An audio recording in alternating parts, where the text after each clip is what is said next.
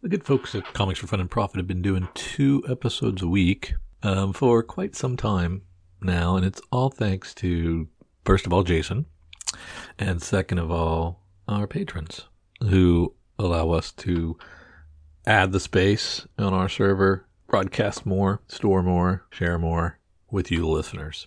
I'm envious of those of you who have unlimited storage and media server capabilities. We pay for ours here at the C4FAP. It ain't cheap. We thank you so much for those of you who go to patreon.com/comicsfunprofit and contribute at any level to say thanks, to say, I want to be a part of your Slack channel conversations. I want to get exclusives. I want to get early access. I want to get ad-free access. I want to get swag. I want to get some free stuff. Whatever your reasoning is, we appreciate it at any level because it does make a difference. So from the bottom of Kyle and I and Jason's heart, thank you for contributing. Aloha! This is Jason from Hawaii. Welcome to a very special edition of the Comics for Fun and Profit podcast. In this episode, I am welcoming back two friends of the show, Mr. Richard Arndt and Mr. Stephen Fears. Now, I have invited them back to talk about their very successful book, Our Artists at War, the best of the best American war comics by Tomorrow's Publishing. Now, Tomorrow's is spelled with T, it's TWOMORROWS. Again, it's Tomorrow's Publishing. Now, this book is available through the Tomorrow's website, on the Amazon website, in stock trades, or better yet, just order it from your local comic shop. Now, I'm sorry, what were you going to say, Steve? I just wanted to add also Bud Plant Books. That's right. Yeah, he's Bud's been a very good supporter of our efforts. So I'm happy to promote him too. Yes. And then when I start wrapping things up again, and again, it's I'm sorry, Bud Plants? Yeah, Bud, BUD PLANT. It's Bud Plant Art, I believe, on the internet. Or art book, something like that. Okay. All right. Highly recommended. If you're ever looking for something you've heard of and you don't know where to get it, Bud Plant's the guy to go to. All right. Okay. Now, and then Richard and Steve, correct me if I'm wrong on this part. Now, the Our Artists at War book. This is a 160-page book that contains 8 chapters. The preface is written by Roy Thomas, and the foreword is written by Willie Franz, and the cover is done by the late Joe Kubert. Richard and Steve, welcome back to Comics for Fun and Profit. How are you guys doing today? I'm doing fine. Thank you very much. Yes, same here. All right. No, thanks, guys. Again, thank you very much for coming back on the show. Thank you very much. Thank you for asking us. Yes, that was nice of you. So now, for listeners, I interviewed Richard and Steve last year, before the book came out. That was episode 674, and I just want to be clear, when I interviewed them last year, I forgot to ask for an advanced copy of that book before the interview. So, if you listen to that episode, it's kind of an origin story of how they came up with the book and so forth. So if you get a chance, please check out that interview. Now, for this interview, this is the one you really want to listen to. I've already already got the books, and I already told Richard and Steve that I picked some chapters, out of the 8 chapters, I picked some chapters that I read in detail, and I want to focus in on this interview. I also told Richard and Steve that, unfortunately, I didn't. There is a chapter on Sam Glasman's and the USS Stevens. I'm sorry, I didn't read that chapter, but and Richard, like I said, and Steve, if you guys want to talk about that chapter, that's perfectly fine. Don't worry about that. Again, I will ask Richard and Steve some questions on how they came up with the idea of the book, and then just jump ahead into the meat and potatoes of this incredible book. If you are a big time war comic book fan, this book features, the works of, and I'm just going to name a few creators: Harvey Kurtzman, John Severin, Joe Kubert, Sam Glasman, Robert Kanger, and Willie Franz. So, Richard and Steve, do you guys want to add anything to that before we start going through the questions? Don't forget the king of comics, Jack Kirby's in here. Yes, too. Right. Yes. And Garth Ennis, if you like The Boys on TV, or if you like Preacher, Garth Ennis has a big chapter in here, along with Don Lomax and Wayne Van Sant. So. Yes, they're probably the three best current ones. Yes, and later in the show, we'll be focusing a little bit on them as well too. Good. Okay, so actually, Richard, I'm going to start off with you. Where can listeners follow you on social media? I'm sorry, what? Where can listeners follow you on social media? I have a Facebook page, but that's basically all I'm doing on social media myself. Okay. All right. And then what about you, Steve? I'm about the same. I have a Facebook page that occasionally I will visit it. Okay. All right. All right. Now, before we start jumping into questions, I want to thank Richard. Richard, thank you very much. You sent me an email a few months ago about how well the book was doing.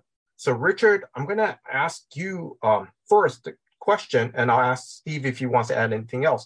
How was the response of the book when it came out? Well, before we get to that, we should mention that it got COVID delayed for a considerable period of time, which was kind of nerve-wrenching. Mm-hmm. I suspect that's the same thing that happened to Steve, is you just wonder, you're just hanging, wondering if or when it will ever come out. So, yes. Because it was supposed to appear in October of last year. Mm-hmm. That's right. And it was delayed first by not being shipped over from China on time. Mm-hmm. And then delayed because it's set for 2 months in New York Harbor on a ship. Oh, God. Mm-hmm. And so it was supposed to, they backed the time up to November 1st, and then they backed it up to don't know when. Mm-hmm. And it actually did come out, I think, the week after Christmas. Mm-hmm. It started hitting bookstores and stuff, but it was that's a 3-month wait after you get people who are saying, oh, I want to buy this. That's a long time. So I was very happy that it finally did come out. Mm-hmm. It turned a profit within the first month. I mean, that means all the company's money that they put into it for shipping, for printing, for design, for the covers, for the colors, all that stuff, all paid for in the first month. I would say probably the first 5 weeks. Yeah. And that's the best news I've ever had on a book. So. Yeah. Like I said, if John Morrow was happy, which made us happy. Yes. And I know he kind of sat on pins and needles waiting for the book to be, along with his other publications that he had printed in China, because this wasn't his only book. And so he was waiting on it and whatever else at the time to clear customs. Mm-hmm. But yeah. One of the other books that got stuck in limbo was the John Severin book. Yes. Which is a good tie-in with our book, because we talk a lot about John Severin. Mm-hmm. Yes. Not as much as we would like to have, but he was a major war artist. So yes. Mm-hmm. Yes. But and numerous magazines that I had articles and interviews in were held back for months at a time too. So and still are at actually the time length of when they actually are announced to come out and when they actually do come out is about a month and a half difference. Yes. Mm-hmm. Even now. Yeah. But Richard, I mean, that's amazing that, like you said, in 5 weeks, that's incredible.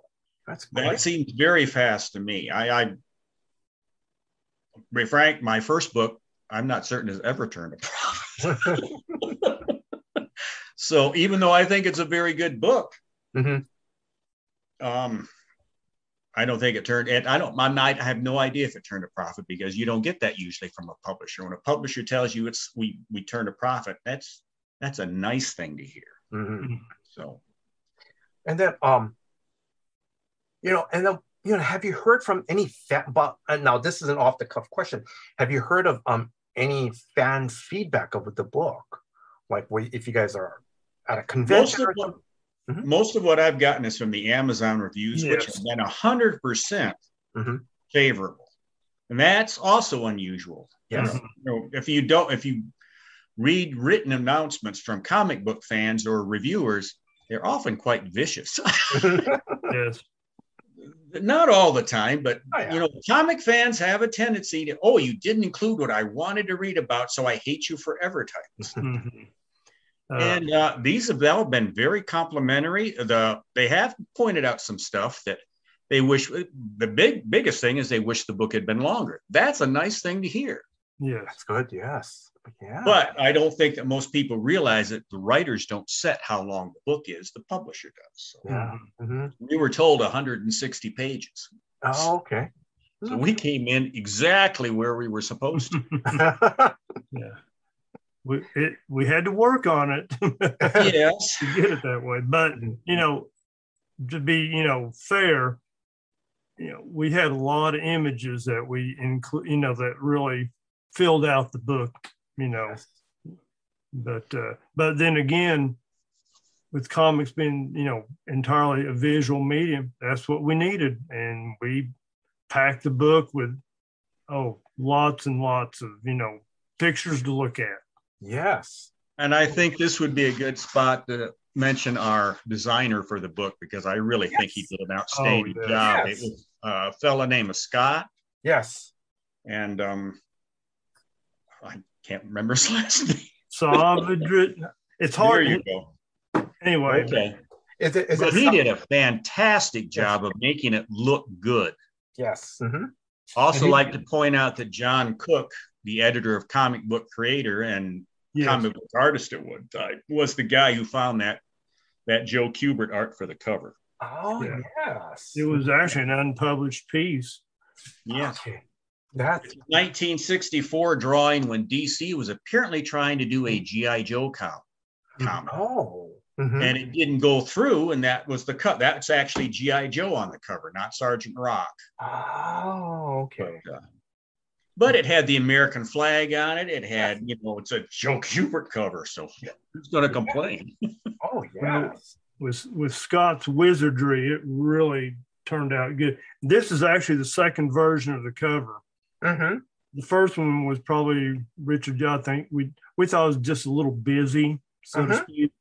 So he kind of redesigned some of it and added some elements and moved a few things around. And what you see is we're quite pleased with it. I mean, it's really, really good. I believe he colored this cover, or someone did who did a fantastic job, because it was only in black and white, of course, originally. I if you guys don't mind, because I was looking inside the book, because I know, John Morrow had a hand on the book, and Micro Cronenberg, I saw him as for the cover design. And then he may have done the cover design. Scott did the interior page. Yes. Yeah. And the production, yes. And then also too, you guys had a proofreader too for the book too, Kevin Sharp. Yes. I hope he didn't have too many things to do, but we did have one sentence in there that had 3 complete errors in it. So it made it through, unfortunately. But that was the only one. Everybody mentioned it the first time it came out. Everybody said, "Oh, that sentence," and I said, "Well, one of those things was, spell check." It kept correcting the guy's name from what we typed into something else, and we didn't catch it on the third or fourth time we went through. Wow. Spell check can be quite maddening. Apparently, spell check does not recognize Juniper as a first name. It turned it into Jupiter. So. All right. So Richard and Steve, there is a sentence from the foreword by Willie Franz, and to me, it just sets the tone of the book, and I love it. Now, this book demonstrates writers and artists telling stories of conscience and consequences rather than mere action and adventure. Do you guys want to do you guys want to comment on that? Well, first, that is the quote that comes up most often when people say something about the book. Is that's the paragraph they pull out, and I think they're entirely correct. I think that was our intent. Yes, is that we wanted to do the best of the best.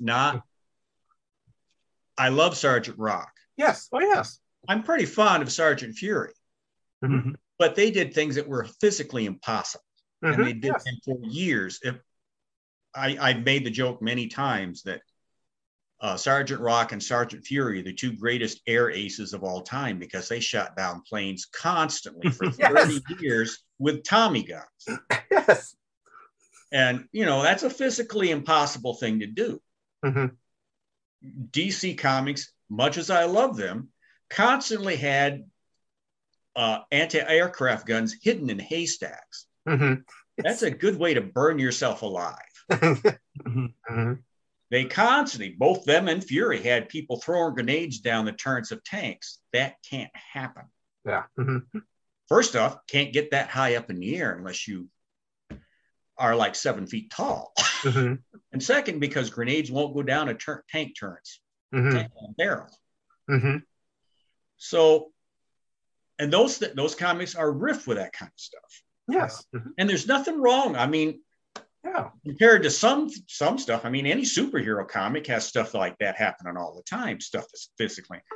But we wanted stories that were about real things. Yes. And these guys wrote and drew real things. Yes. So, and I'm sure Steve has some comments on that one too. So, well, probably a lot of the examples we picked are more grounded, would be a good way to put it. Yes. But sometimes to tell a story, you have to kind of suspend a little belief every now and then to make a point. And I mean, Kirby did that probably more than others, but Kanigher did too. I mean, but the point is not to examine it too closely. Sometimes just enjoy the story and it'll make a point, or you'll enjoy the art or something. It's characters that you are kind of becoming attached to would be a good way.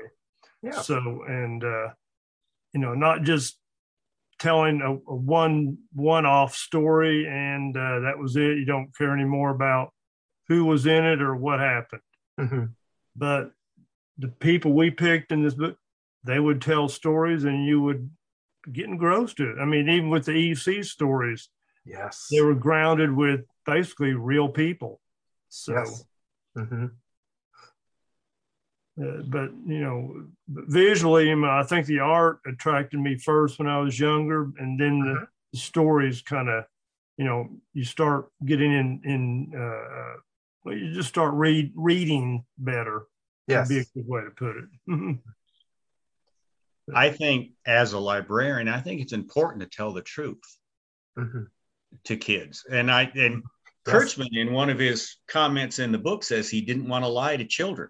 Yes. He knew these books were mostly going out to kids. I mean, a lot of adults read them, but no matter how many times people say, "Oh, they were aimed at a higher audience," and they were. Yes. A lot of kids read them.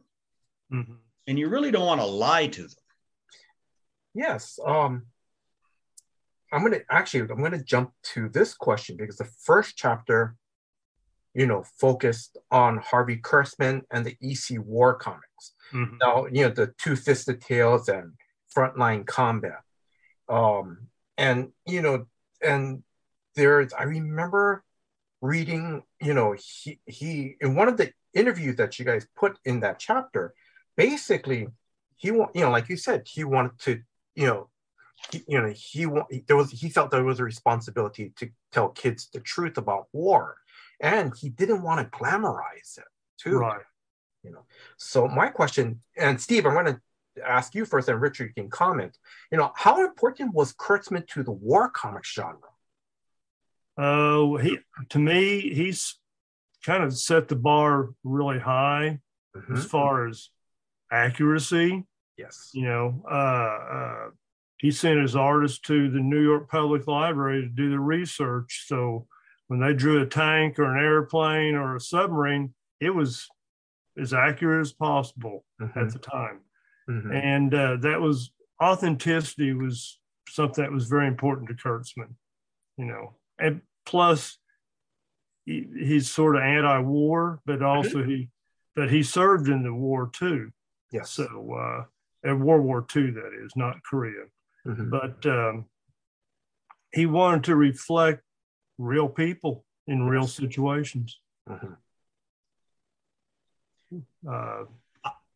Richard?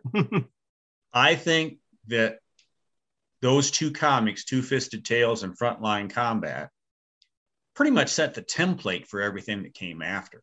Yes. Before that, it was all entertainment. Yes. I mean, they were great stuff. Boy Commandos, great stories. Yeah. Yes. Black Hawk, great stuff and beautifully drawn. But they were entertainment. These were entertainment plus.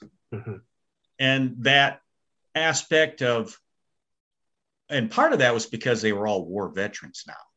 In World War II, they were not veterans. Kirby and Joe Simon were doing those Boy Commando stories before either one of them got in the military. Oh, okay. And same with all the people doing the Black Hawk stories. They weren't really in combat. They had never been in combat. Will Eisner, not in combat at that time, who wrote the first Black Hawk story. So when it came about the Korean conflict, these guys had been there. They had done that. They had seen people come home who had seen people wounded, people injured, people killed, come home to grieving families or come home glad to be home. Yes. So I think that made a huge difference. It also got a lot of people angry at them for writing those kind of stories. Because, the Kurtzman stuff got a lot of criticism from veterans who did not like that coming out in comics, that kind of story. And that's one of the things that they were complaining about. Not as much in war comics, perhaps, as they did about other genres, but war comics got their fair share of criticism for it too. And that certainly reflected farther down the line when something like Blazing Combat came up, because that was directly pushed on by both the military and conservatives in the industry. That's right. If I remember correctly in the chapter, I think you guys didn't touch upon that. You know, that the military didn't, right? Correct me if I'm wrong, right? No, they did. They did not like Blazing Combat because it says any kid reading that or any young soldier reading that won't enlist. Yeah. Or won't want to go to Vietnam, which was what was going on at that particular point in time. So, and they were probably a little corrected. And they didn't want to sell them on the bases anymore either because of the, sort of anti-war attitude that those 4 issues had. Blazing Combat. Even though I don't think they were truly anti-war, I just think they were anti-waste. I mean, war is a wasteful thing anyway, but they were tough and they didn't pull punches. Yes, and I think, And one thing Kurtzman and Archie Goodwin and writers like that, they made the readers stop and think about these things. Yes. Not just look at it as entertainment, but they actually had a message or a moral, or after you finished it, you thought about, what happened in that story. Yes. Again, consequences. Yes. Because not just glory, they weren't glorifying war at all. And I know you haven't had a chance to read the Sam Gladsman USS Stevens stuff, but Sam served in the military, served in the Navy, fought off kamikaze attacks. He was no punk, no draft dodger, nothing like that. In fact, I don't think any of them. We made the point of saying most of the guys that we're talking about in this book were veterans, and the ones who weren't were not veterans for a reason. Willie Franz, for example, could not get in the military because he had medical problems. Yes. Yeah. Mhm. So Garth Ennis, of course, isn't an American. He's an Irishman. So, but both Don Lomax, Wayne Van Zandt, Mm-hmm. I'm pretty sure Kanigher was in the military. Kubert certainly was. Mhm. Mm-hmm. Yeah. Kirby was. He was actually, Oh, I yes. believe, injured in combat. I don't think he was shot. I think he had his feet frozen during the period of the Battle of the Bulge. But Yeah. I mean, once you start reading about a lot of the creators in comics, you'd be surprised how many actually served. Maybe they didn't go overseas, all of them. Some Yes. stayed here, but Yes. for the most part, they're all part of the military process. Mm-hmm. You know, the chains of that kept things going. Yes. Let's see. I was gonna But ask. Glansman, he served on board that destroyer named the USS Stevens, so that's a real ship. Yes. It's not a made up name. You can Google USS Stevens, and actually, in fact, I was pleasantly surprised to look up how to do the schematics of a World War II destroyer, Mhm. and they use the USS Stevens as the thing. It's actually called the USS Stevens schematic schemes. yeah, You can actually order the book, and it'll tell you all about everything about the USS Stevens you may ever want to know. Mhm. And I'm sure that's because Sam Gladsman wrote USS Stevens years earlier. Yes. that's probably where they got their information from. Yeah, that's what I would be thinking too. And also some of the initial drawings, because it looks awful lot like Sam's showing of that ship. So. Yeah, it's a Fletcher class ship. I remember because Mhm. I built a model of the Fletcher. Wow. Anyway, One thing I want to point out, and sorry, this is off the cuff observation, because now correct me if I'm wrong, because the Frontline Combat, these EC that was published by EC were, now correct me if I'm wrong, these were pre-comic book code, right? Is that correct? Recode, yes.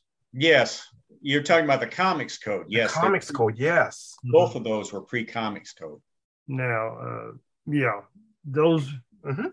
and unfortunately, the volume you have there, I think there's 3 volumes of the Frontline Combat that now is, I think Dark Horse is doing, and I think there's 4 volumes of the Two-Fisted Tales. Oh, okay. We highly recommend go buy every one of them. Yeah. Yes. Best thing I ever spent money on, as far as I was ever concerned. Yes. Yeah. So listeners, I know, it's just because. Plus, look at that cover you've got in your hands. Yes. Yeah. Look at that coloring. That's Marie Severin, John Severin's sister, doing that. Oh, okay. Look at the flare of light. That's fantastic. That's something you don't see in comics most of the time these days. Mhm. That ability to make light flare up in front of your eyes. Yeah. And that's Harvey Kurtzman drawing right there too. So. Yeah. Okay. Because the other thing, I think, actually, let me ask you this question, because now this is all pre-comics code. The military was against it, and because in Frontline Combat, I read some stories. You see bullets being riddled. So soldiers are getting shot at. Mhm. I mean, you see, grenades are going off, bombs are being dropped, and craters are created, on the ground and so forth. And then I'm going to ask you guys, I'm kind of jumping ahead because you guys touched upon this too in the book. How did the comics code change war comics? You couldn't show someone actually being shot right in front of you. Yes. Russ Heath got around that by having the bullets not shown. He would be shooting at somebody with a Tommy gun, Sergeant Rock, for example. And behind the guy who was getting actually shot, you could see bullets hitting the wall behind him. Mhm. So they didn't actually show the blood and the gore and the thing hitting him, but they showed the bullets had gone through him to hit that wall behind him. Yes. Battlefields got very clean. Mm-hmm. Yeah. There weren't any bodies laying around on the battlefield. There weren't any blown up tanks. I mean, there were blown up tanks. You saw them in earlier things, but when they did a panoramic view, it looked like they were walking through a nice little meadow. Yeah, you might see a hand, or you might see a helmet laying somewhere, or Yes. smoke. There were ways of covering up, the violence that was happening. Yes. Or the violence might be described in a caption, Mm-hmm. but when you're looking at the actual art, you're not seeing any of that. You're seeing the aftermath, maybe somebody's jerking, but that's it. You don't see a bullet actually hit them. Right. Because that was mild compared to a lot of what the Comics Code did. Yeah. Yes. Mm-hmm. So because we're going to come back to the Comics Code when we start talking about Don Lomax's Vietnam Journal, and also some of the war comics that start to come out in the late, maybe around either in the 90s or in the early 2000s, when the Comics Code was almost, I think it was either code was gone. It was fading out of usage. Yeah. Yes. They were allowing more things to be seen or written, or words. Some of the words were more allowed. Yes. But a lot more blood. Yes. And you got and like I said, I'm going to hold off to that because in my notes you guys seen it, because I want to hold off on that part. So now, one of your other chapters in the early 60s, you guys mentioned, in the early 60s, Charlton Comics and DC Comics were pretty much the only publishers printing more than one war title per month. Well, that's not quite correct. Okay. Dell published several, and when Dell and Whitman split and Whitman became Gold Key published several titles as well. Mm-hmm. But Gold Keys weren't serious stuff. They were like adaptations of Hogan's Heroes and Rat Patrol and TV shows. Oh, yes. Oh, okay. Whereas Dell did Combat, which was one of the best books out there, and World War stories, and and they all had Jungle War stories, that sort of thing. Air War stories and World War stories, and they're all done by Glanzman. Oh, most of them, but Jungle War Tales wasn't. That's true. But the other three were. Yeah. Jungle War stories, I think, and then it changed to Guerrilla War. Mm-hmm. Oh yeah, it did. Okay, in his last few. Yeah. Mm-hmm. But it was also Jungle War stories was also the first one to do regular Vietnam stories. Yes. Before anybody else was doing that, except for EC did one Vietnam story when it was still French Indochina. Mm-hmm. So I'm just going to ask, when you talked about the Jungle War stories, when they did Vietnam War stories at that time, how accurate? Now, this is an off-the-cuff question because it's the first time I've ever heard about this series. How accurate was the stories being told about the Vietnam War? Probably. Well, this was actually, some of those stories came out pre-U.S. major involvement, so it was advisors and that sort of thing going. Okay. So I don't know how accurate you might say. I mean, they were better written. They were not glory hounding stuff. They were not flag waving propaganda type stories. They were actually decent war stories. Okay. All right. I don't know if they were what I would call class A stories, but they were good, solid B stories. Okay. Yeah. Oh, okay. That's a good way to kind of grade them. Mm-hmm. Okay. So, going back to my question, sorry. So, now, let's see. Now, chapter 2 focuses on Robert Tanger and Joe Kubert's creation, The Enemy Ace. Now, Richard, I'm going to start off with you first, and then Steve, please comment. May I ask, why was The Enemy Ace the focus of this chapter? And before we continue on, I should ask if you can just give a little bit of origin story of who The Enemy Ace is to, younger readers and new listeners. Enemy Ace was DC's anagram of the Red Baron. Mm-hmm. He had the same kind of plane, same color of plane, same 3-wing plane, but he was not the Red Baron. He was the Hammer of Hell. Mm-hmm. Enemy Ace was a name that they just put up there. Nobody ever called him that in the stories, ever. Mm-hmm. It's just the title of his series. Mm-hmm. But he was called the Hammer of Hell. He was called, Hans von Hammer. So, yes. Mm-hmm. so, but he was a World War I German, and they had a problem with that when they came up with the idea. Well, I thought it was a great idea, Mm-hmm. but Yes. they had a problem when they started that off because first off, he's a German fighting against Americans, and he's going to be possibly shooting down Americans all the time. Mm-hmm. How do you make him sympathetic? So they made him kind of a Poe-like character. Edgar Allan Poe, he went around internally twisted by the decisions he was having to make about killing people. Yes. And the recognition that he was getting for it, like the Red Baron, he got little silver cups Mm-hmm. to commemorate each plane he shot down, which the Germans actually kept up until silver became too scarce in the late part of the war. Mm-hmm. Used to give him little silver cups and he could put them up on a big shelf and display them to everybody that he was shot that many planes down. But he was, first off, we were both, I think, personally, I wanted to make sure Joe Kubert got into that thing, into the book, because he certainly has done enough worthwhile work.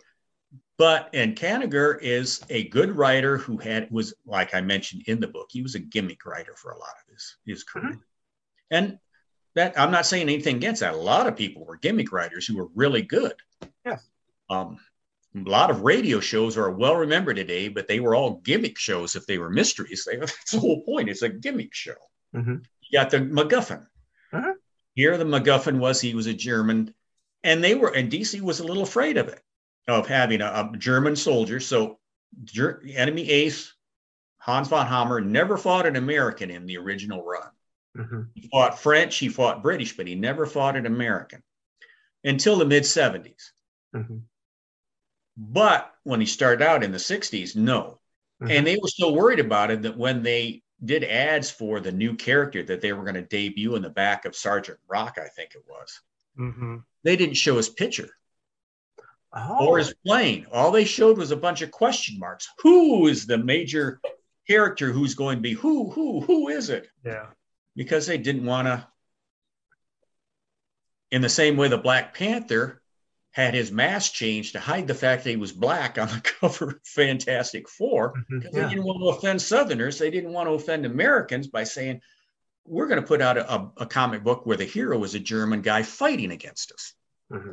Yeah, you're not supposed to be, the readers, American readers aren't supposed to be sympathetic toward what is termed the enemy. Mm-hmm. Yes. In this case, they were trying to show an enemy combatant who actually kind of had morals and a conscience. Yes. Which was kind of what I think they were trying to get at, mm-hmm. for the reader. And things were getting, about this time, a little more sophisticated in comics.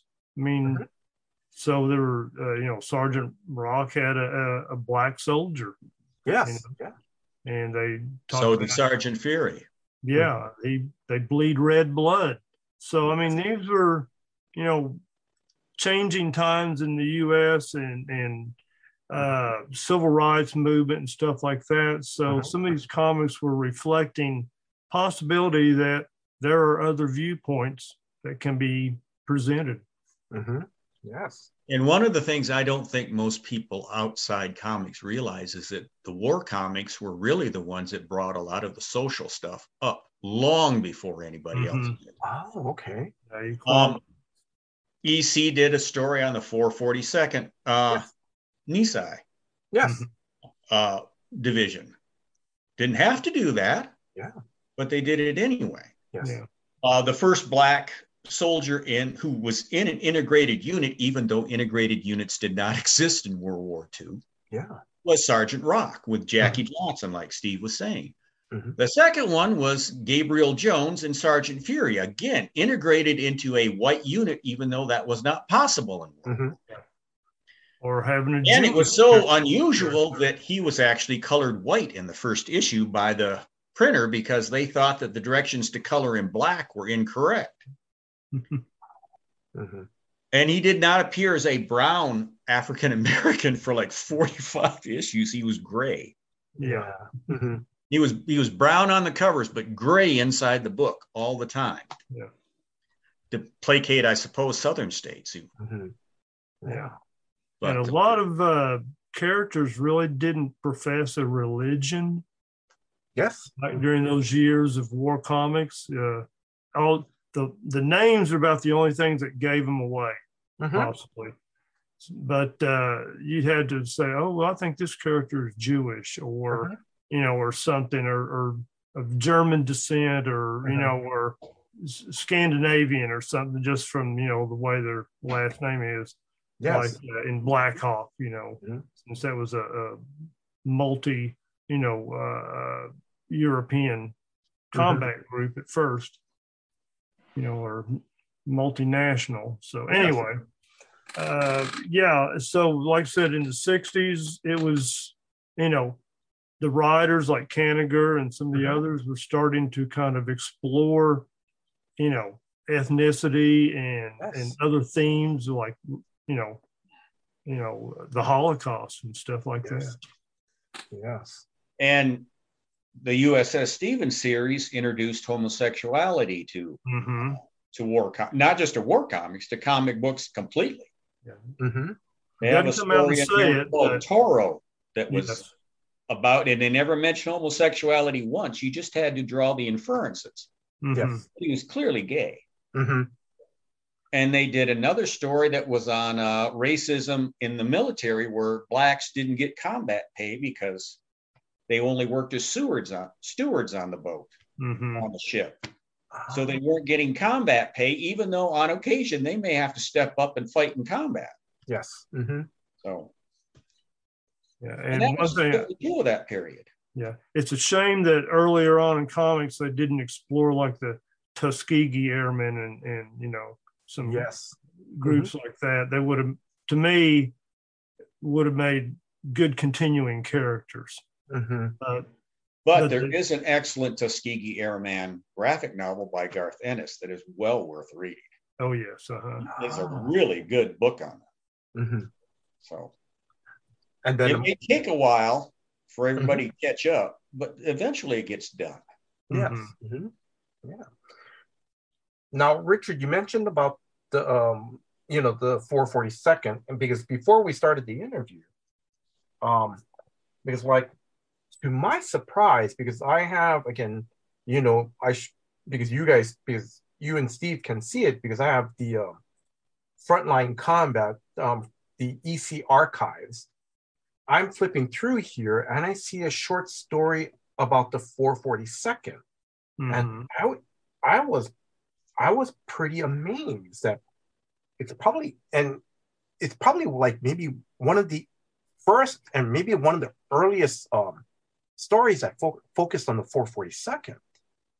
And in comics, I think you're right. I think it probably is exactly the first one. Yes. And then, I'm sorry. What were you going to say? Go ahead. No, what were you going to say, Steve? Sorry. Kurtzman had the clout, since he was primary writer and editor of the, those two combat, or war books for EC, that he could do stories like that. Yes. They pretty well. EC was very progressive in, the themes that they would present, not only in the war comics but in their other comics too. They explored, racism and oh gosh, bigotry, injustice, and like that, injustice, and fairness and truth and stuff like that. So Kurtzman was a truth teller, like Richard has said. Yes. And you got to give Bill Gaines, the publisher, a big pat on the back for that sort of thing too, because it wasn't just in the war comics. He had shock suspense stories, did stories about the Klan. They didn't call them the Klan. They were dressed in red, but they were dressed in Klan uniforms. Mm-hmm. He did stories about cops actually committing crimes. Yeah. firebugs that turned out to be firemen. People thought, oh, that couldn't happen. There was a huge case in California a few years ago of a fireman doing exactly that. Yes. Set hundreds of fires. Yeah. Or there's even one EC story about a man who's blind, but he's at a parade and he can't see the flags, and the crowd around him are super patriots and start inferring, all the wrong things about this guy. They wind up, I think, beating him and killing him. Yeah, they beat him to death. Yes. So, I mean, there's EC like to, present, injustice. And again, there's that famous story that they did called Master Race. Yes, Master Race, which examines concentration camps. And it came out 1 month before the code came in and took over. And nothing in that story could have been published. In the way it was presented that month. If it had come out a month later, it had been completely disqualified by the Comics Code. Yeah, it was in the first issue of Impact. Yeah. Which you should get that one. I would get Impact just for that one story. Yep. But because it is a fantastic story. It's got everything. Just brilliant writing, brilliant art. Even today, you could teach a master class on the artwork in that book. Yeah. And that one story. If you read a little history about Bernard Krigstein, who did the art, he took the story and took the art and took things apart and reassembled them the way he wanted.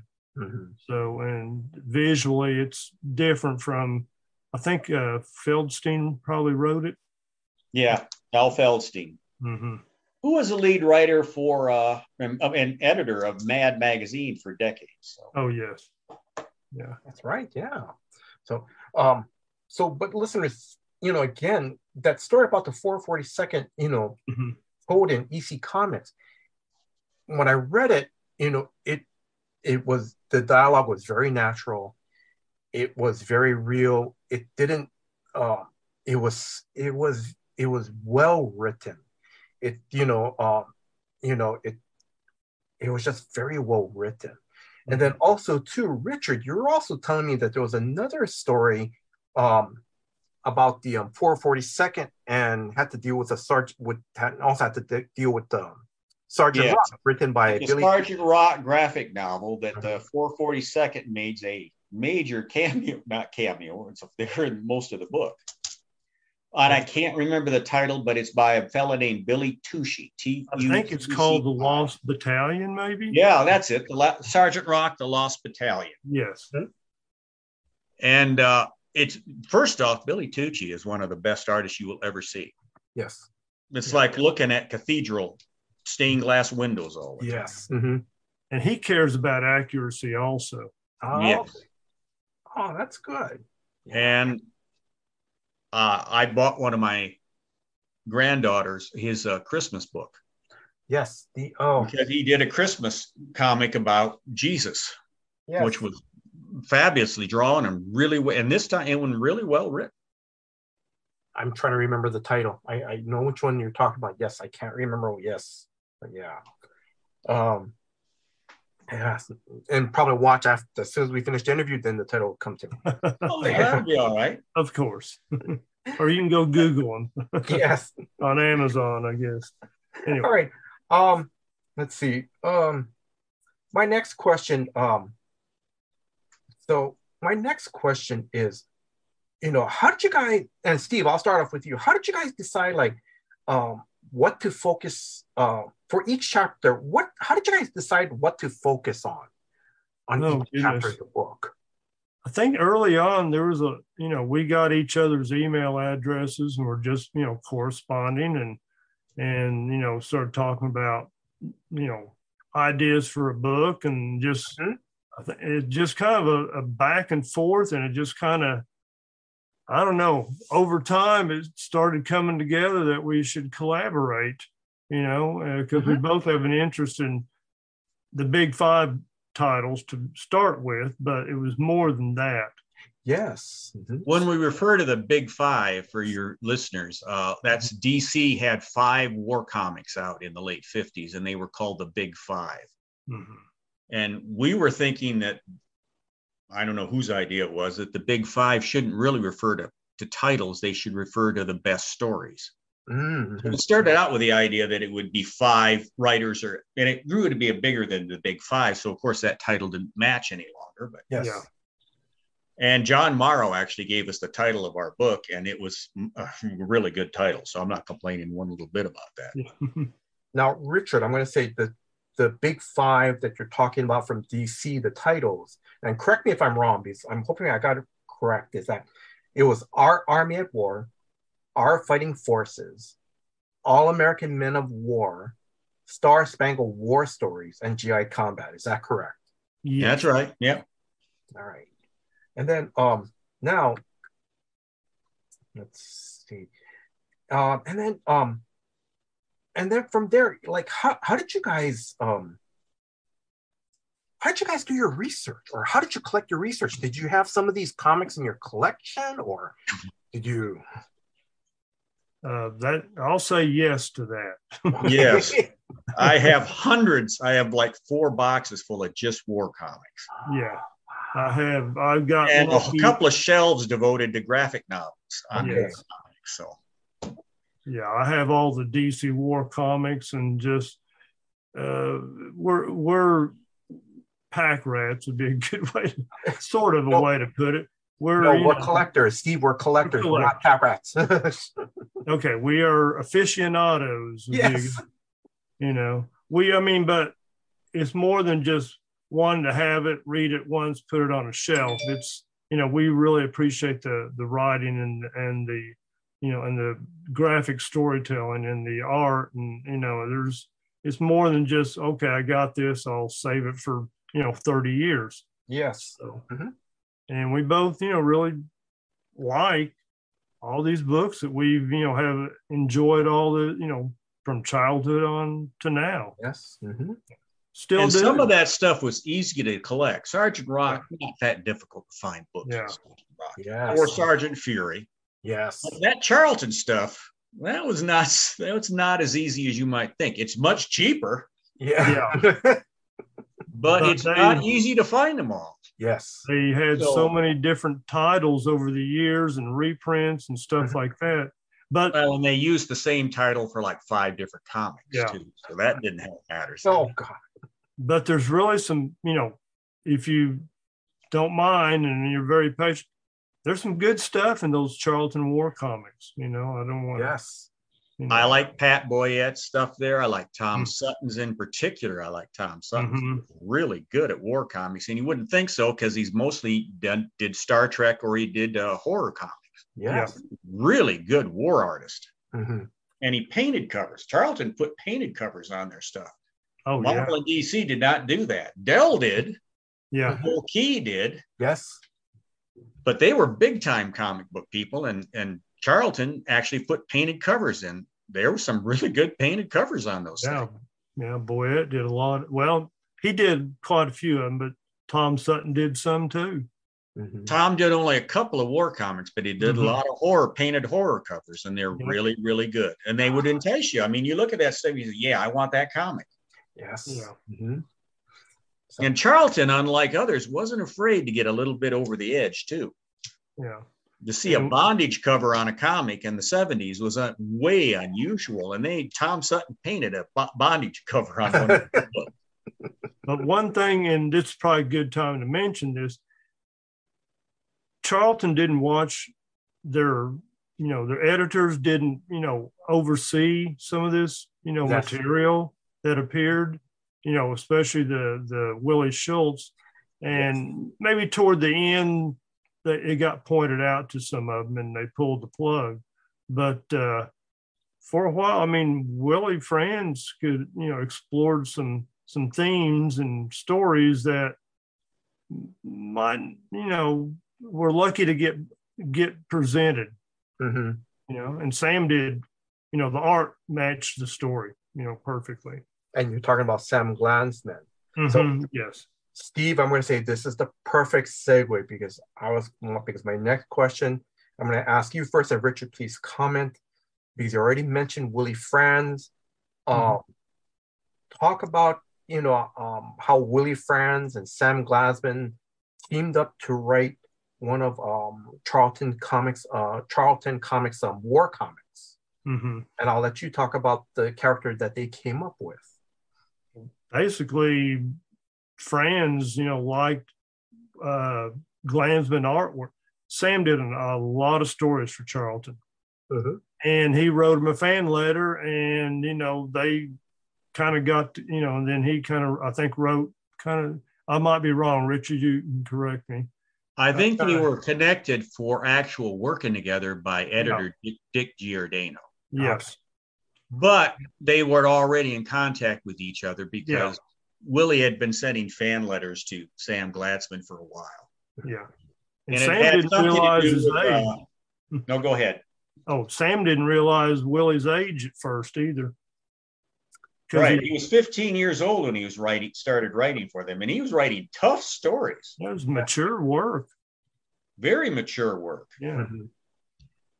But, it's a good pairing of, two creative people. And I think Sam was surprised at how good Willie wrote. And, and the stories still hold up to this day. I mean, they're that strong.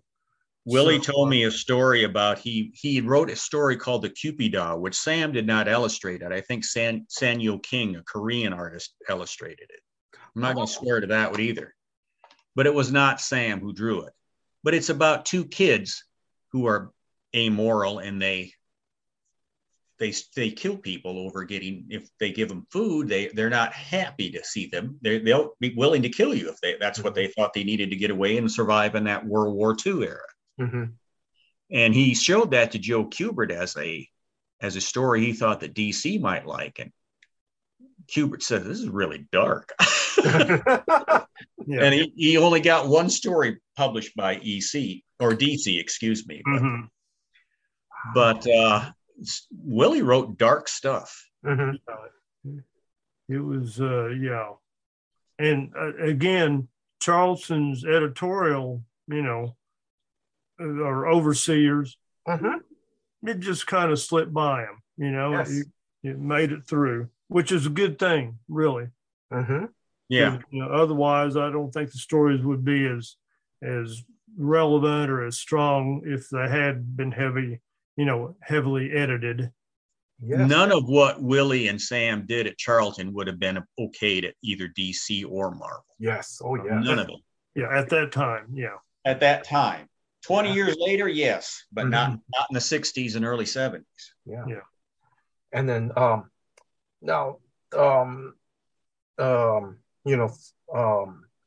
let's see. Do you guys want to talk about how because one of the comics that Willie and Sam before I want to let readers know again is that there is a chapter focused on Charlton Comics and especially on Willie Franz and the character and one of Charlton's comics continuing war in one of their war comics, one of their continuing characters that he wrote for was called Willie Schultz. So you guys want to talk about that and the importance of Willie Schultz in the Charlton comics? Willie Franz would have been about 16 when he started that one off. And the plot line concerns an American soldier who's falsely accused of murdering a general's son. And he's been condemned to the firing squad for that. And during a attack by the Germans on his Jeep that's carrying him to his death, he gets away, and for the rest of the serial, he switches back and forth between serving with the Germans or serving with the Americans, which is a pretty radical idea because he's actually in battles in dealing with that kind of stuff when he's opposing his own side, trying not to do anything, but you got to stay alive. You got to stay alive. So, and it didn't get concluded in the 70s because of reasons that are said in the book. I don't know if we need to go into them. But it is going to be concluded we mentioned we had the cover of an upcoming collection and a page from that story illustrated by Wayne Van Zandt, because Sam Glasman was in his 90s and was too old to finish the story off. Mm-hmm. And it is going to be published at this point in January 10th of next year. Wow. As a hardcover, I believe, by Dark Horse, and it is on Amazon if you want to look at pre stuff. It's well worth your time. It's been years and years in the making. I mean, many years in the making at this point, because this was first brought up in the early 90s as completing the story. Mm-hmm. And it just didn't happen then. So It's it's 30 years later almost now, and it's got a chance to come out after many, many stoppages. yes. It's been a long time, a long journey to conclude it. Yes. Yeah. But I've read the ending, and I think Steve has too, and I guarantee you it is as good as all the rest of the book. Okay. Yeah. And we'd like to, since we kind of did a chapter, and Wayne Van Zandt is one of our 3 favorite current creators. Yes. He does a very marvelous job, with that concluding chapter. Mm-hmm. Yeah, he's very if you had to choose someone to do it, he'd be the go-to person. Yes. And I think it was our suggestion to Sue that got Wayne okayed for that. So I'm not sure which of us said that first, but she apparently paid attention and took a look, because Wayne's art is not that far from Sam's. Just like Sam's is not that far from Joe Kubert's. Mm-hmm. But as a side light, Glasman did some of the for Dell the Green Beret comics, and he had to sort of imitate Kubert's, strip style that Kubert was doing for the comic strips of the Green Berets. So anyway, that's kind of a side light there. Okay. Actually, Steve, I'm going to jump to the next question. And actually, I'm going to start off with you, Richard, because you already talked about Wayne Van Zandt. Now, in the mid 80s, there was a shift of war stories from World War II, because I read comics in the 80s, and I already saw Sergeant Rock comics. It was not, I can't say the right term, but I'll just say, but it was slowly dying out already, But also too, in the mid 80s, we also saw the emergence of stories about Vietnam, So I'm going to ask, and I'm talking about like Marvel's, the Nam series, and also I think and Don Lomax's Vietnam Journal. So I'm going to ask you guys. So I'm going to start off with you, Richard. And also correct me if I'm wrong, because I think Wayne Van Zandt also started to do some Vietnam stories in that time period too. Is that correct? Yes. Okay. He was doing black and white short pieces for a magazine called Savage Tales. Oh, those were World War II, but he did do some others. Okay. Yeah. He did some of the Nam stories too. Yes. Yeah. And a few covers. Yeah. Well, he did a lot of the Nam stories. He was probably the main artist on the book for most of its time, although they occasionally had other artists step in and do, take him off. And the reason I think that, we mentioned earlier that Two-Fisted Tales and Frontline Combat were drawn by combat veterans from World War II, which was only 5 years had passed. Yes. A lot of the stories in those books centered on the Korean War, which is current. And after that, it was World War II up until we got into Vietnam, and there was a few efforts. DC attempted to do a series. It was dreadful. Yes. Vietnam. It really was dreadful. And Marvel did World War II stories that were addressing the Vietnam, and so did DC. Sergeant Rock, a lot of Sergeant Rock stories addressed that stuff. But after the failure and the protest against the war, they didn't do very many Vietnam stories. I think I can only remember one in the early 70s and one in the early 80s. Mhm. And those are two short pieces. That nobody else was doing Vietnam stories except for, again, Charlton did them with Shotgun Harker. Mhm. He was stationed in Vietnam, and that was a Joe Gill story Mhm. series, drawn mostly by Sam Gladsman, but not completely. Mhm. There was another artist who started it off who passed away, and then I think it was Jack Miller, maybe Jack Miller, that was the guy who came in after Sam. There were several.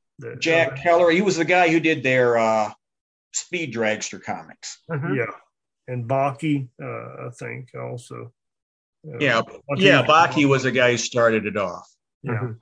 Anyway, but he passed away. But by the 80s, the people who were starting, Doug Murray and Don Lomax, were Vietnam veterans. They didn't have all that experience with World War II or the Korean War. And the Vietnam War had been untouched mostly for the last 2 decades. Yes. Completely untouched. So it was an open place. You could write good stories there, and it wouldn't be copying the same old stuff. You mentioned that they were the Sergeant Rock and Sergeant Fury getting a little tired. Well, that's because they'd been operating in a 5-year war for 20 plus years at that point. Mm-hmm.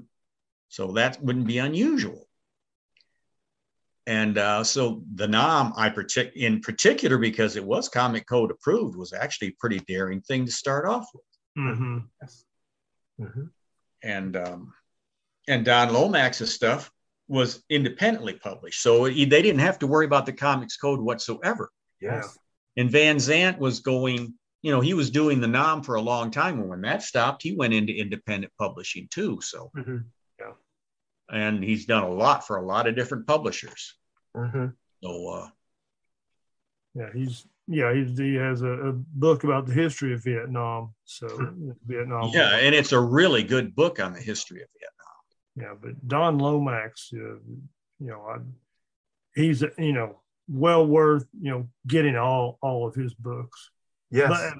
But also Van Zandt's, if you can track down all of his stuff, they're all good. So. And then you got Garth Ennis, who people think of him only as a superhero or as that violent superhero stuff, but he writes really, really good graphic novels. Yes. And some of them are based on, probably would be historic, historic fiction would be a good way to put it. But some of his stories, like the String Bags, is based on real people, real incidents, real squadrons, things like that. So there's one about Russian snipers called Lara that we put a picture of it and made a short comment on, but we didn't really have time to expand on it. But it's an excellent book, and it's based on a true thing too. There were women snipers in the Soviet army during World War II. Oh, there are women pilots too. Yes, he did Night Witches. Which I'm surprised he wrote that Night Witches story, and then about 2-3 years later, a whole bunch of Night Witches books came. By women writers, so that's okay. But I was surprised at how many people were using the word Night Witches, because that was their nickname, not their designation. I'd like to throw back to your 442nd reference. One thing that Kurtzman and a lot of comic readers were, probably 8 to 14 years old that were reading these things even back in the early 50s. And then they graduate, they got older, and then a new group shows up, to start reading comics. And these are places where a lot of these kids, they didn't know much history.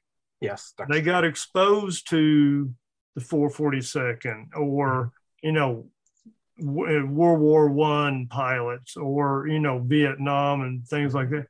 This gave them a chance to go explore, the real history about these, people and places and things. So it was kind of a history channel for kids. Yeah. It was, a lot of it was fiction, of course, but it was historic fiction, Well, even DC and Marvel, when they did a D-Day special or something like that, they tried to be accurate to a lot of the stuff. Yes, they were including their characters in it, but you would expect that. Yeah. but I'm going to say, but but Steve, that's a very good point because, and Richard, you also made a point too, because when I started to read Sergeant Rock comics, I mean, again, I'm 10, 15 years old. Mm-hmm. Sitting in a classroom, somebody, a teacher talking to us about history and stuff, and and let's be honest, and I'm sorry, Richard, I know you're a librarian, but but most kids are if they're not into it, they're going to be bored. Mm-hmm. But for me, it's like reading Sergeant Rock comics. Oh, okay, this is World War II, but so we're exposed a little bit about the history, World War II, but then also too, Richard, like you said, also the social commentaries, we're already being put into place already too, because again, honestly, I didn't even realize that in World War II that there were, there are segregated units. I didn't know that there was just one for whites and one for blacks. Yeah. I just thought that everyone just served all together, basically. Well, or Asians, for that matter, with 442nd. That's, yeah. And I just thought that, We're not allowed to fight in the Pacific, by the way. Yeah. Yes, that's right. They sent them to Europe. Yeah. Because they thought American soldiers would mistake them for the Japanese and shoot down their own men. Yes, Yeah. no, yeah. Or they would have a problem It's fighting people that look like them. yes. Or might be relatives for all we knew. Yeah. Although that problem didn't bother them when they sent white boys over to fight white Germans. Yeah, that's true. Yeah, that's true too. Yeah. Unfortunately, in the when you start studying war and a lot of good people had good intentions, but they didn't carry it through. It didn't work out right. Yes. But anyway, that's it in a nutshell. But there's more to it than that. Yeah. But one thing that comics, they were trying to do was point out injustice. Mm-hmm. And and it's kind of hard to talk about World War II and the injustices and not address on occasion the injustices that were happening behind our lines. Yes. Yeah. And anyway, yeah. I mean, that's a whole another whole chapter right there. Could be on just bigotry and you could probably do a whole book on that. Yeah. But anyway. Before I continue on, because I want to go back to this because we have to talk about the king. Richard, I'm going to start off with this I didn't know this. I didn't know that I knew Jack Kirby did the boy. If I remember correctly, he did the Boy Commandos, correct? Right. Okay. Yes. But I did not know in the 70s that he wrote and drew the Losers. So how did that come about? Do you guys know how that came about and so forth? And Kirby's own comics, which were mostly science fiction or superhero, DC had kind of soured on him. But they had a contract with him saying he had to write a certain number of pages, write and draw a certain number of pages a month. Mm-hmm. So they gave him the Losers because it was the one that, I don't know exactly why they gave him the Losers. It was actually going through an extremely good storyline at that point in time by Robert Kanigher and John Severin. Mm-hmm. But Kirby took over the book for a year. Oh, okay. 12 issues straight, which fulfilled his contract, and then he was out of DC for about 6 or 7 more years. Mm-hmm. But that's basically how that came about, is he had a prescribed number of pages and they had to find something for him to draw. Mm-hmm. And they were leery about starting a new book since he'd already had 2 new books on the stands at that time, and they didn't want to do 3. Mm-hmm. So they gave him an established title, which in Kirby fashion, he promptly ignored everything that had gone before. Okay, yes. Nothing wrong with that. A lot of writers do that. Yeah. Kirby, it just became noticeable because his storylines never followed anything close to what was coming on before him. Yeah. Mm-hmm. He took over Jimmy Olsen, you would not have known it was the same book. Mm-hmm. So, but it wasn't like he was, I mentioned in the book that you could have read every Loser story as a different story about 4 different soldiers each issue, and it would have worked. It would have read just as well as it did. He was not continuing the characterizations of them whatsoever. Yeah. But they were all good stories, solid stories. Oh, okay. I can't think of any of them that were stunk. Mhm. And I really think A Small Place in Hell and The Partisans are two of the best 1970s war comics out there. Yeah. Mhm. Small Place in Hell is just action from one end to the other, Mhm. but carefully done action. Mhm. There's a scene in the book where Lieutenant Cloud, who was not the leader in pre-Kirby books, it was Captain Storm was the leader. Yes. Lieutenant Cloud became Kirby's go-to leader for them. Mhm. His face gets scorched by a flamethrower. Mhm. And over the course of the pages, without saying anything about it, his eyes slowly get more and more swelled until he's just looking through two glints between his eyes. That's all he can see because his face is scorched. Mhm. And Kirby doesn't mention that anywhere, that his eyes are scorched or that he's been burned by that flamethrower. And he's going blind as he's fighting this battle. He just lets you infer that as you read along. And I thought that's really subtle, good storytelling. Yeah. Just that his eyes get more and more swelled and more squinty as the story goes along. And he doesn't draw any, because there's no time to do any of that. Yeah. This is a breakneck story. And I think it's a fantastic story. There's not a minute lapse in that battle from start to finish. Yeah, I think it's a good example of, the artist is the writer, and the writer is the artist, So, it's instead of two people working on one thing with two different viewpoints, it's his viewpoint, Yes. And he has the vision for what he wanted to do with these characters, for all these issues. And so, and people kind of dismiss Kirby as a writer, but honestly, he wrote a lot of stuff, Yes. during his career. He wrote a lot. He co-wrote a lot of those Boy Commando stories. Yeah. So. And I think he wrote a lot of the ones right up through the mid-50s. He was the main writer. Mm-hmm. Yeah. So. Or co-writer on almost everything he was putting out there for a while. And I think he continued that, even though he didn't write the dialogue when he was working with Stan Lee. Yeah. Yes. That Lee wrote the dialogue, but Kirby wrote the dialogue on the sides of the panels around it, so that Lee would know what was going on. Mm-hmm. So, let's see. I'm going to move on to. I'm going to kind of jumping around. So, Richard. So, I'm going to ask you to talk about this character that Wayne Van Sant wrote in. Actually, yeah, if you could just give background to this to the listeners. Wayne Van Sant wrote a fictitious World War II story called Kashuta. Is that correct? Katusha.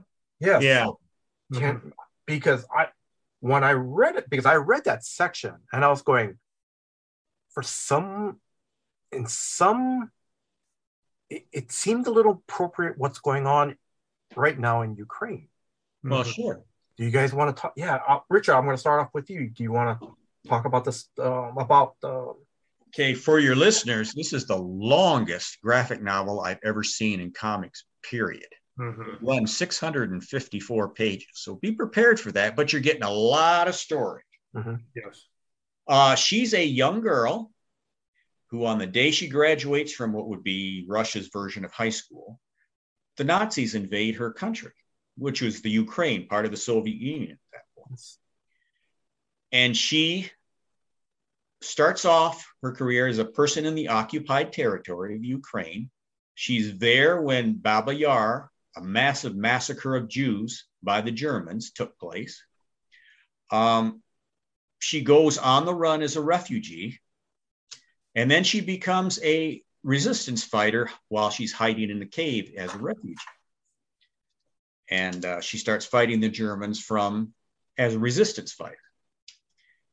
And gradually, after Stalingrad takes place, she joins the military with her older stepsister. And they become tank. And they were tank. She's a tank driver and her sister's a tank commander. And they fight in the tank corps during big tank battles during World War II. And it just chronologues her story through the war years.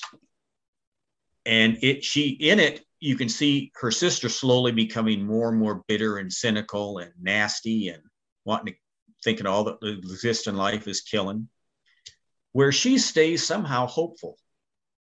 Mm-hmm.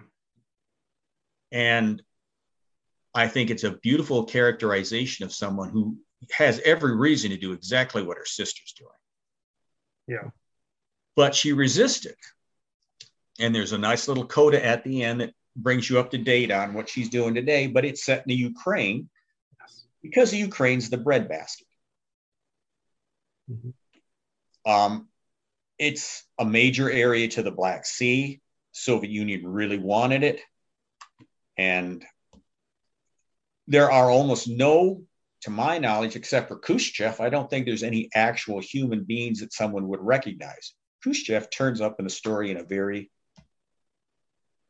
I wouldn't say comical, but unusual role. Mm-hmm. But this is, Van Zandt, I don't think is given enough credit as a writer, just like Sam Glatzman was not given credit as a writer. Yeah. And a lot of people weren't given credit as writers as good as they were. Jack Kirby, for example, got a lot of whining about his writing style. And I was thinking, he's not half bad. Mm-hmm. Yeah. He has a problem doing modern day lingo for young kids, but hell, every writer back then did. Yeah. I mean, they were old school, so to speak. Well, you're talking about guys who were in their 40s and 50s. Are they really going to have all the slang down that someone in 1970s might say? My guess is probably not. Yeah, Van Zandt, he did his research, and I think what people will learn through this book and Ennis's Night Witches and stuff like that is that the Soviets employed a lot of women in the military during those war years. As combat troops, not as... Yes. There was, there were snipers, there were tank commanders and drivers. They were Night Witches is about bomber planes. Yeah. And not nice bomber planes, World War I bomber planes that they had to glide in to drop their bombs in so people wouldn't shoot them down. Yeah. I mean, scary stuff. Mm-hmm. Well, yeah, they came in silently. That's why they were called Night Witches. Because you couldn't hear them coming until the bombs started going off. But they were also flying very low in an old World War I bomber, and they had to start that engine and take off again to get out of the range of the old bomb they just dropped. Mm-hmm. And Van Zandt and Ennis both, when you read the stories and see the visuals, all these female, it's not glorified, and it wasn't pretty, and they showed conditions that were, very difficult, to carry out their duties in, but these writers and artists, they really, capture, the mood and the feelings of these characters, I think. But Katusha will both say, you need another book to buy, get that one. Yeah, it may be long, but it's well worth it. Yes, it's worth the time and effort. Well, but it's not only the longest graphic novel, it may be one of the top 10 I've ever read. Well, and I've read a lot of graphic novels. But Steve and Richard, like you guys said, that like with Ennis, Van Zandt, Lomax, and Lomax. I mean, they wanted to make these war comics grounded. This is, it's not all glory. It's not someone on the beach going, "Come on, man, we're gonna take this hill." Right. I cannot imagine but for Garth Ennis to do his research to show how, that, these are the conditions, that, the Soviet women as combat troops, what they had to, what the horrors of they had to go through, Lomax, showing this is what happened in Vietnam, Yeah. It's real people with real dialogue. Yes. And to me, it's the stories are very compelling, would be a good way to put it. I mean, they really want you to immerse yourself in the stories and the characters. Yeah. Enith just completed and Enith picks stuff that most people don't know about in America. His most recent book was about the Chindits, which most people have no clue in this country. I've heard of them, but I never really. And they were Indian troops who fought under the British command. And the blunders that they made because, they didn't consider them. Well, the racial thing crops up, but it's not really a racial thing. It's more of these aren't regular British troops, they're Indian troops. So if we throw them into the fodder just as ammunition, something that the German or the Japanese can shoot against, it's not going to kill more English boys. And I think it's called The Lion and the Eagle. Is that right, Steve? Or I think so. Yeah, I have them. I just haven't read them yet. Well, you should, boy. They're good. It's about a blunder, a British blunder. Okay. Well, and if you really look back at history, even during World War II, British colonialism still creeps into a lot of that stuff. All over the place. Yeah, the attitudes. The Aussies got butchered in World War I because they were considered more expendable than the British. Yes, like Gallipoli. Gallipoli. Yeah. Gallipoli would be an example of that. That's right. The movie, yeah.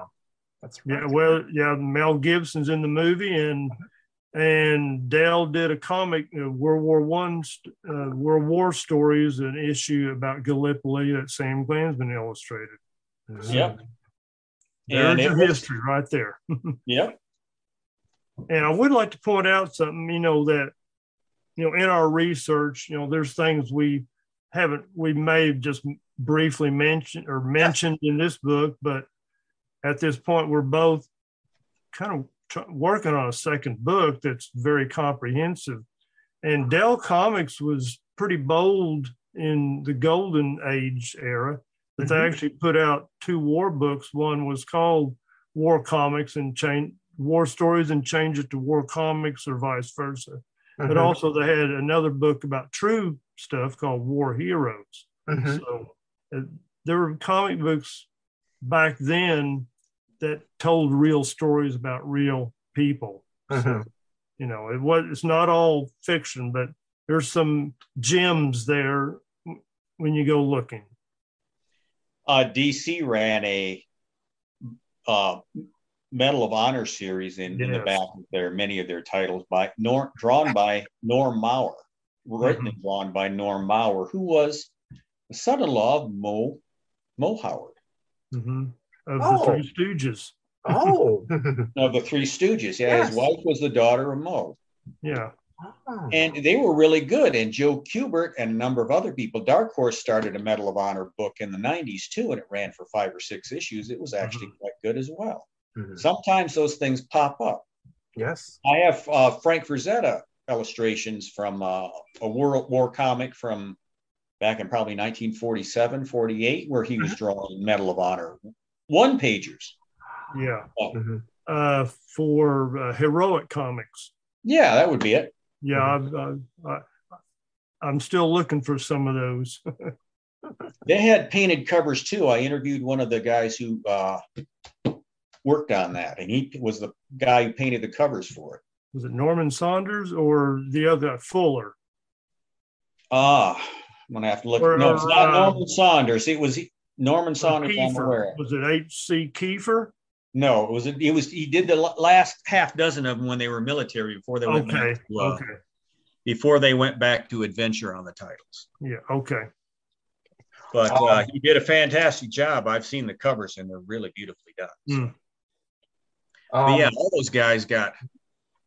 One of the nice things they started doing in comics for the last few years is when they're doing a story in Astro City or Batman or something, the streets and the buildings are all named after comic book creators, which I think is kind of cool. Yeah.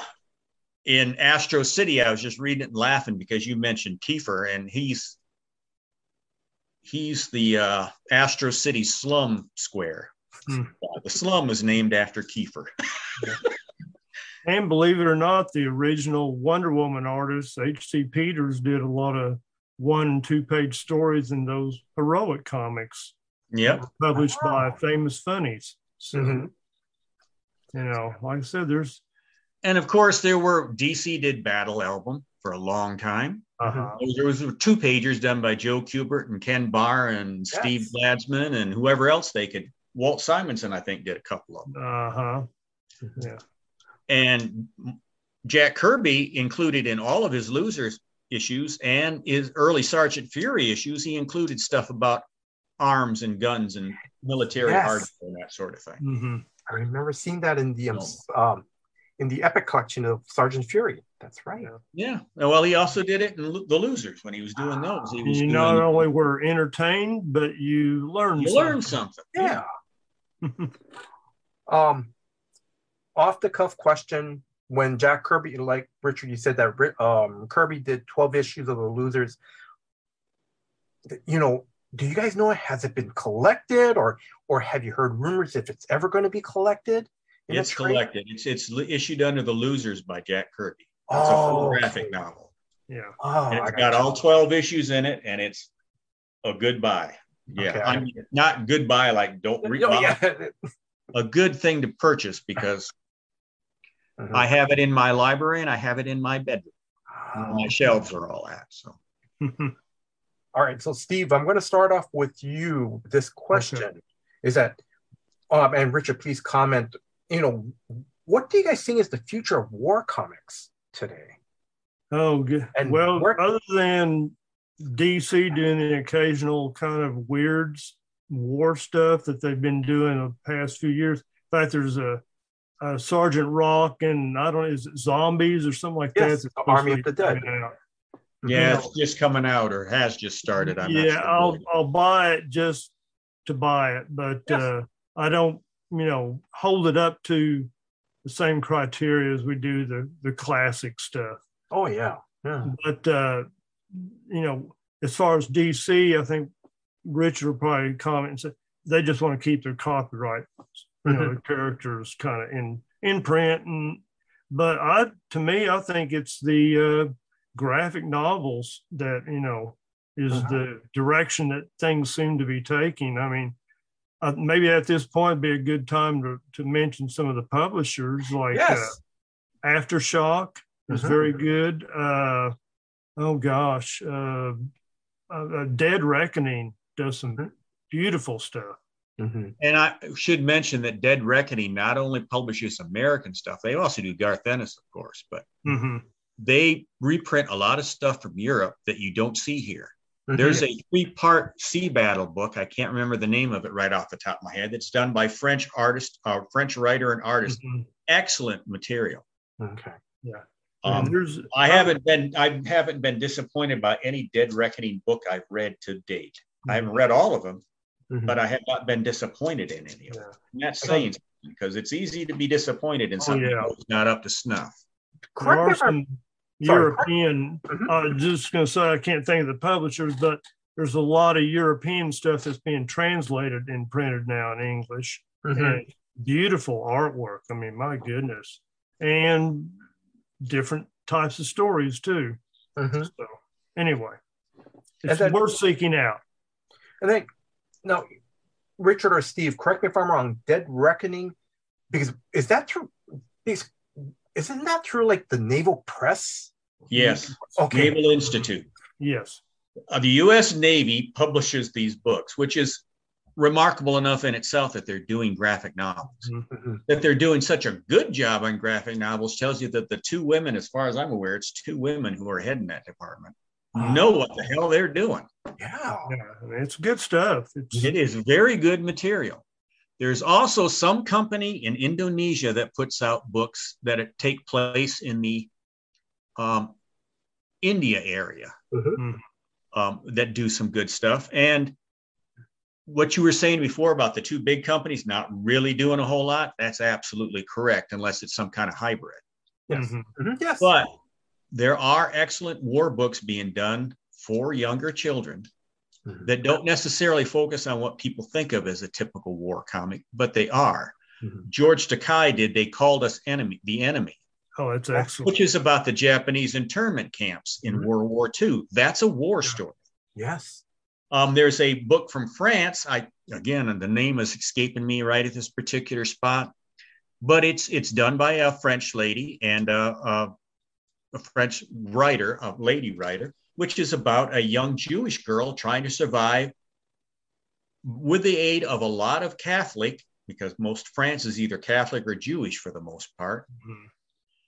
She was first in a nun's school, and then they had to hide her, send her off over the line to Vichy, France for a number of years. And then the Germans took over Vichy, France. So she had to start moving her way down towards the coast to southern France in the hope that, and it's all a story about her 5 years during the war, when she couldn't find her parents. She wasn't with her parents. She had been at boarding school when the invasion of France came about. And her ways of trying to survive it all. Having to deal with different people pretending to be her parents. Having to take clandestine journeys at night. I mean, that's a war story too. Yeah. And there are actually a lot of good French books coming out over in this country right there. We're not all by Dead Reckoning, that are very, very good and beautifully drawn. So you should keep an eye out for that stuff, because nobody draws a good-looking French girl like a good-looking French guy. Yeah. Sorry, Steve. Full Magazine Publishing, right? Also does Full Mag. Yeah. By August Ewell or Ewell, however you pronounce it. Yeah, he has 3 issues out, I believe.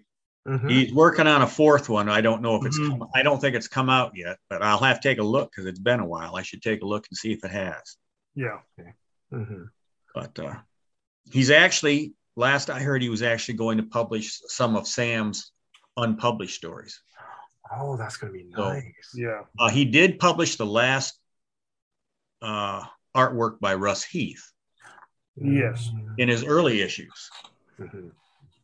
So, and there's a guy who, I don't know who, Gary Martin, I'm not really that aware of him, but he does nice war stories. So he's a modern day artist, but there are also other ones. Gary Kloss, I'm not sure how to say his last name, but he used to draw Conan the Barbarian for a number of years.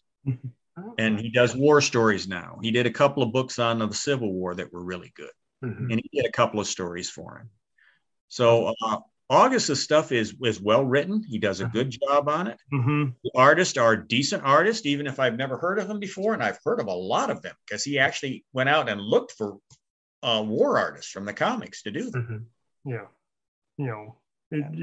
It might not come out that often, but it's well worth getting, Well, and it's also a fat magazine. People looking at maybe it's like a 90-page magazine. So you're getting a lot of story, a lot of content for whatever you're paying for it. Yeah, I would like to mention some other people, other writers like Max Brooks. He's done a book about black soldiers that came from Harlem, Harlem Hellfighters. That's a real good one. There's another book called The Lincoln Brigade about other black soldiers in combat in World War I, and basically they went over and fought for us and came back and were maltreated, is a kind way of putting it, but often murdered. Yeah, they didn't get the recognition they should have gotten for what they did. Anyway, those are just. We were talking about segregated units in World War II. The reason that blacks weren't in combat units in World War II is because they were in World War I and they came back with guns and knew how to use them. And that's the reason that they were not in combat positions in World War II. They were again in the Korean War, but they were segregated at the start of that too. It was Harry Truman who signed the deal saying that the units had to integrate. So it wasn't until 1951 or 52. I might like to mention some of the Quality GI Combats. Yes. That was published by Quality before DC picked it up. And if you'll read some of those stories, they actually had stories with, integrated combat units. And there were some mentions of Indochina in some of those stories that, way before, the comic books picked them up, 10 years later. Yeah. So, those are worth chasing down, those issues. I'd also like to point out that for about a 2-year period during the Korean War, Marvel, which was at that time called Atlas, published some stories that were just as hard-hitting as anything that DC was putting out. Oh, okay. And one of the writers of those, who was a really good writer, was a guy named Hank Chapman. Yes. And his were noted. You can often find a Hank Chapman story, even though, because it would say something, the title would be like Mud, Night, Dusk. And that's kind of a clue that Hank was probably involved in that, or it was somebody trying to copy Hank's style. But he was a very good writer, and he wrote comics right up through the 60s, but he's never gotten the recognition he probably deserves, and his were really good stories. And Stan Lee also wrote a couple of those Korean War ones, and they were not bad. Stan could be a good writer on his own when he needed to be. There's one story that stands out to me. I think it was in Battlefield, something like that. It's called the Atrocity Story. That stands up to any Harvey Kurtzman written story. And that's a Hank Chapman story. That's a Hank Chapman story. It was illustrated by Paul Reinman. Yes. And it's a great story. And there's also a story I think might have influenced Rod Serling on his, he did a concentration camp story for the Twilight Zone. Death's Head Revisited. Yeah, Death's Head Revisited, that's it. And it reminds you of a story that was written by an unknown writer. I'm not sure who the writer was, but it was illustrated by Sam Kuskin, who I did an interview with his kids. And I read the story and I'm thinking, this sounds like an early draft of Death's Head Revisited. It's the same basic notion. Yes. Is that a concentration camp commander goes back to the concentration camp where he killed all those people, and the ghosts come up and get him. And I thought, well, if you're going to steal, I don't know if Rod Serling was not a thief, but if you're going to be influenced by something good. And that was a good story too. Really was. Unfortunately, a lot of good stories got lost in the Kefauver trials, and when the code was, being touted and stuff like that, that actually before the comics code, there's a lot of trash and a lot of just entertainment and horror and stuff. But there's some very good stories that, they're there. You just have to go looking. And luckily, those are the stories that are getting reprinted nowadays too, which is good. Atlas at War is an excellent volume to pick up because it details a lot of those Atlas stories, Marvel stories nowadays, it'd be called. There's one called the Anti-War War Book that covers a lot of the Charlton stories. Oh, okay. We Spoke Out covers Holocaust stories, mostly by DC.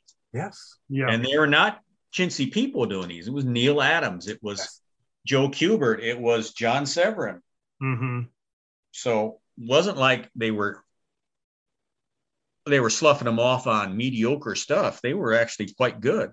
Yes. And Dover Books, a few years ago, have 2 collections of Sam Glanzman's USS Stevens, and then the entire book of all of the DC stories collected too. So, there's. And I think that a book that's got a Democrat president and a Republican president writing a foreword, which I've never heard anybody else doing, has got to be something, because Barack Obama and George Bush Sr. both wrote letters in about the book and how much they enjoyed it. We consider Sam one of those, all the others get all the press, but Sam really deserves a lot of, credit for what he did and contributed to the comic books. Joe Kubert once told me that Sam's stories were there was a quality of charity in those stories. Yes, horrible things were happening in some of them, about the USS Stevens stories and about stuff that he'd written himself. He says, there's a quality of charity and a quality of decency in Sam's stories, even when you don't think it's going to happen. Yeah. And that's a difficult thing to do. And Sam did it in 4 pages, 5 pages, 10 pages. But he never did anything longer than 10 pages in the USS Stevens. They were 4, 5, and 10. And a lot of his stories are from the viewpoint of the enlisted man, you know?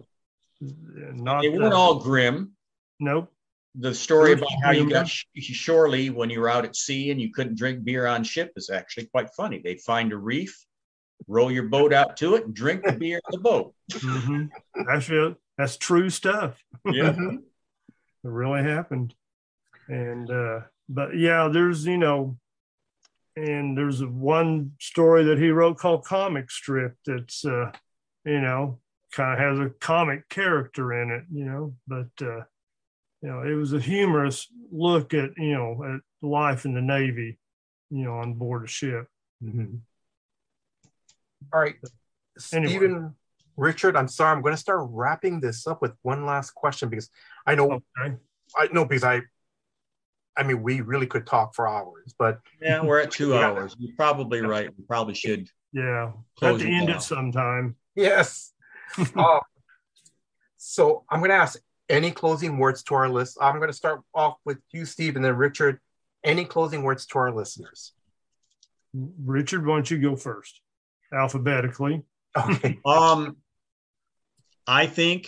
I hope that it's significant to publishers that ours was the first American. There was a British one that concentrated on British comics, but ours was the first American book to concentrate as a nonfiction book on war comics. Mm-hmm.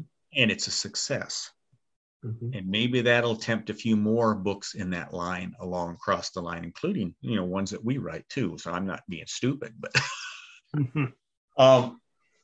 I think that indicates there's a market there that people are not getting addressed at the moment, not just for the nonfiction, but for actual stories. Mm-hmm. Garth Ennis has a new book coming out next week, British comics, out of a British comic publisher. Mm-hmm. Oh, okay. Wayne Van Zant has a book already completed. I've read it. Really good.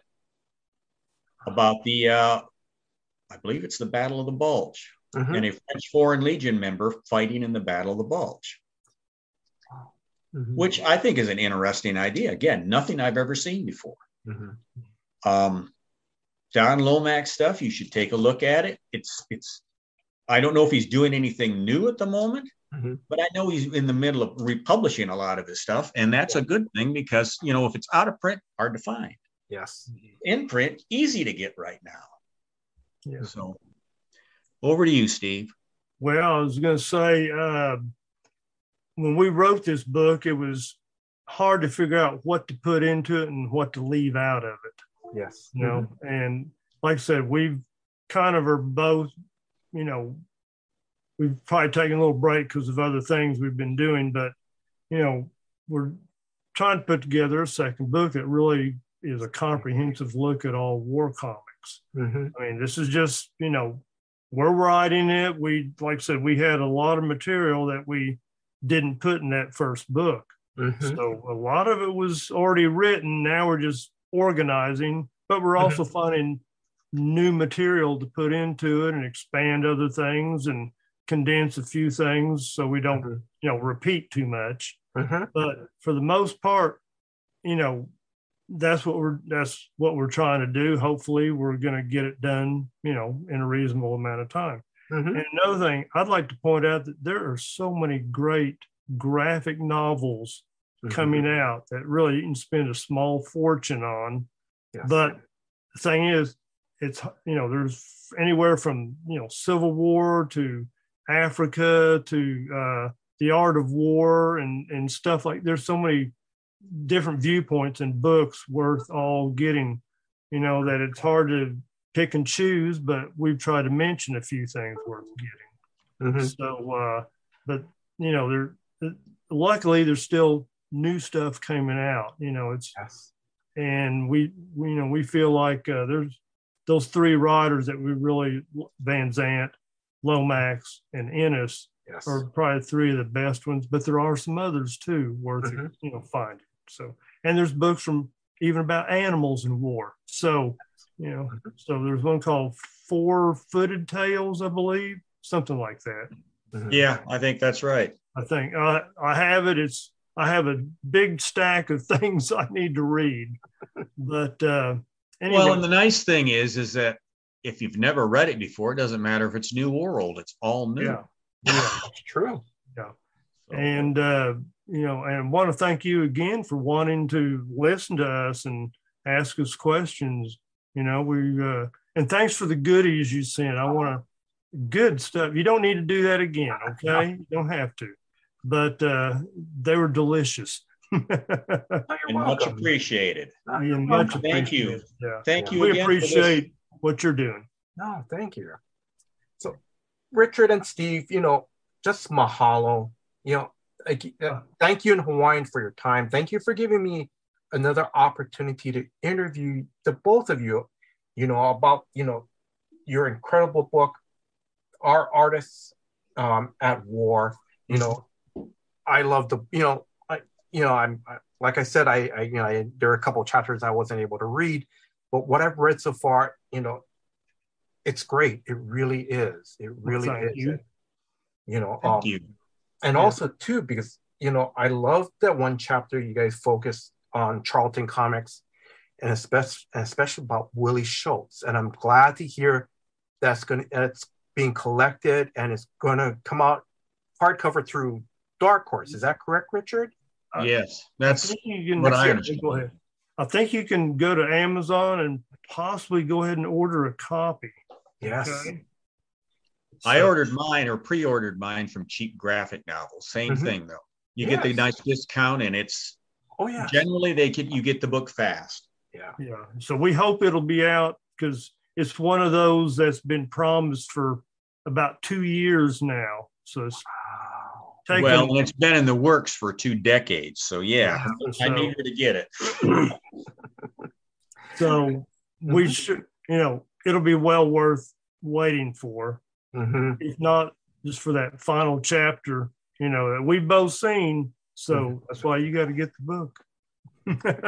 And if it does well, maybe we'll get the Iron Corporal and other stories. Oh, yes, that's right. Because the Iron Corporal is a pretty good graphic novel in and of itself too, by the same 2 creators. So yes, Lee Franz and Sam Glansman. Yeah. And other stories would include all the other stuff that Willie wrote. Yeah. So there's such a wealth of reading and of all those. I know war comics is a genre that's not as popular as all the superheroes and all the stuff when you go to a comic shop, what you see selling. But we think the two of us, and you of course, believe that this is well worth reading about and exploring and the history of them, and there's such a wealth of stories that have been done that are worth seeking out and getting and reading. So anyway. Oh yes, but thank you, Steve. Yes, and Richard, I want to thank you very much again for reaching out to me to let me know how well the book had done. Thank you very much. Now also, for if you are a new comic book reader or a lifelong comic book reader or one of those comic book readers that just love war comics, and I'm talking about any type of, from World War I to Civil War to even the Vietnam War, please check out Richard and Steve's book, Our Artists at War, the best of the best American war comics. Again, it's available through the Tomorrow's website again, and it's TWO, M as in Mary, ORROWS. It's through their website, or you can order through your local comic shop, or even through Bud Plant art website as well too. So, or just a bookstore. Yes. Yeah, or even just a plain bookstore or Amazon. There's luckily there's several sources where you can find the book. Yes. And then, and if, and listeners, if you have a friend who, who enjoys reading war comics, please consider giving them this book as either as a Christmas present, because Christmas is coming, like, about 3 months away, or as a birthday present. Just consider thinking about that. So yeah. I also want to, sorry, Steve, what were you guys? I was going to say, some of the books and comics we've mentioned there are available in like graphic novel form and stuff, and collected forms, like the Enemy Ace and some, the Jack Kirby stuff and things like that, and your EC books there that are those volumes. So, we hope that this book will encourage people to go and find those other sources that we have used and read them and get them. It's good stuff. Richard, did you want to add anything to that? I was just going to add that one of our chapters is where can we find this stuff? So you might want to take a look at that too. Yeah. And we have a list in there of our favorite stories too. So right, and we couldn't decide on which ones were which, so he did one and I did one. So yeah. We had to narrow it down too. We could have made the list. And surprisingly, we didn't have that many crossovers, which is a good thing. Yeah, that's right. But probably between me and Richard, we have cornered the market on war comics history. Yes. We hope. I will say, there are other books that are like, Roy Thomas has done some books like Wonder Woman in, World War II, or Batman or Superman, but those are such a narrow focus.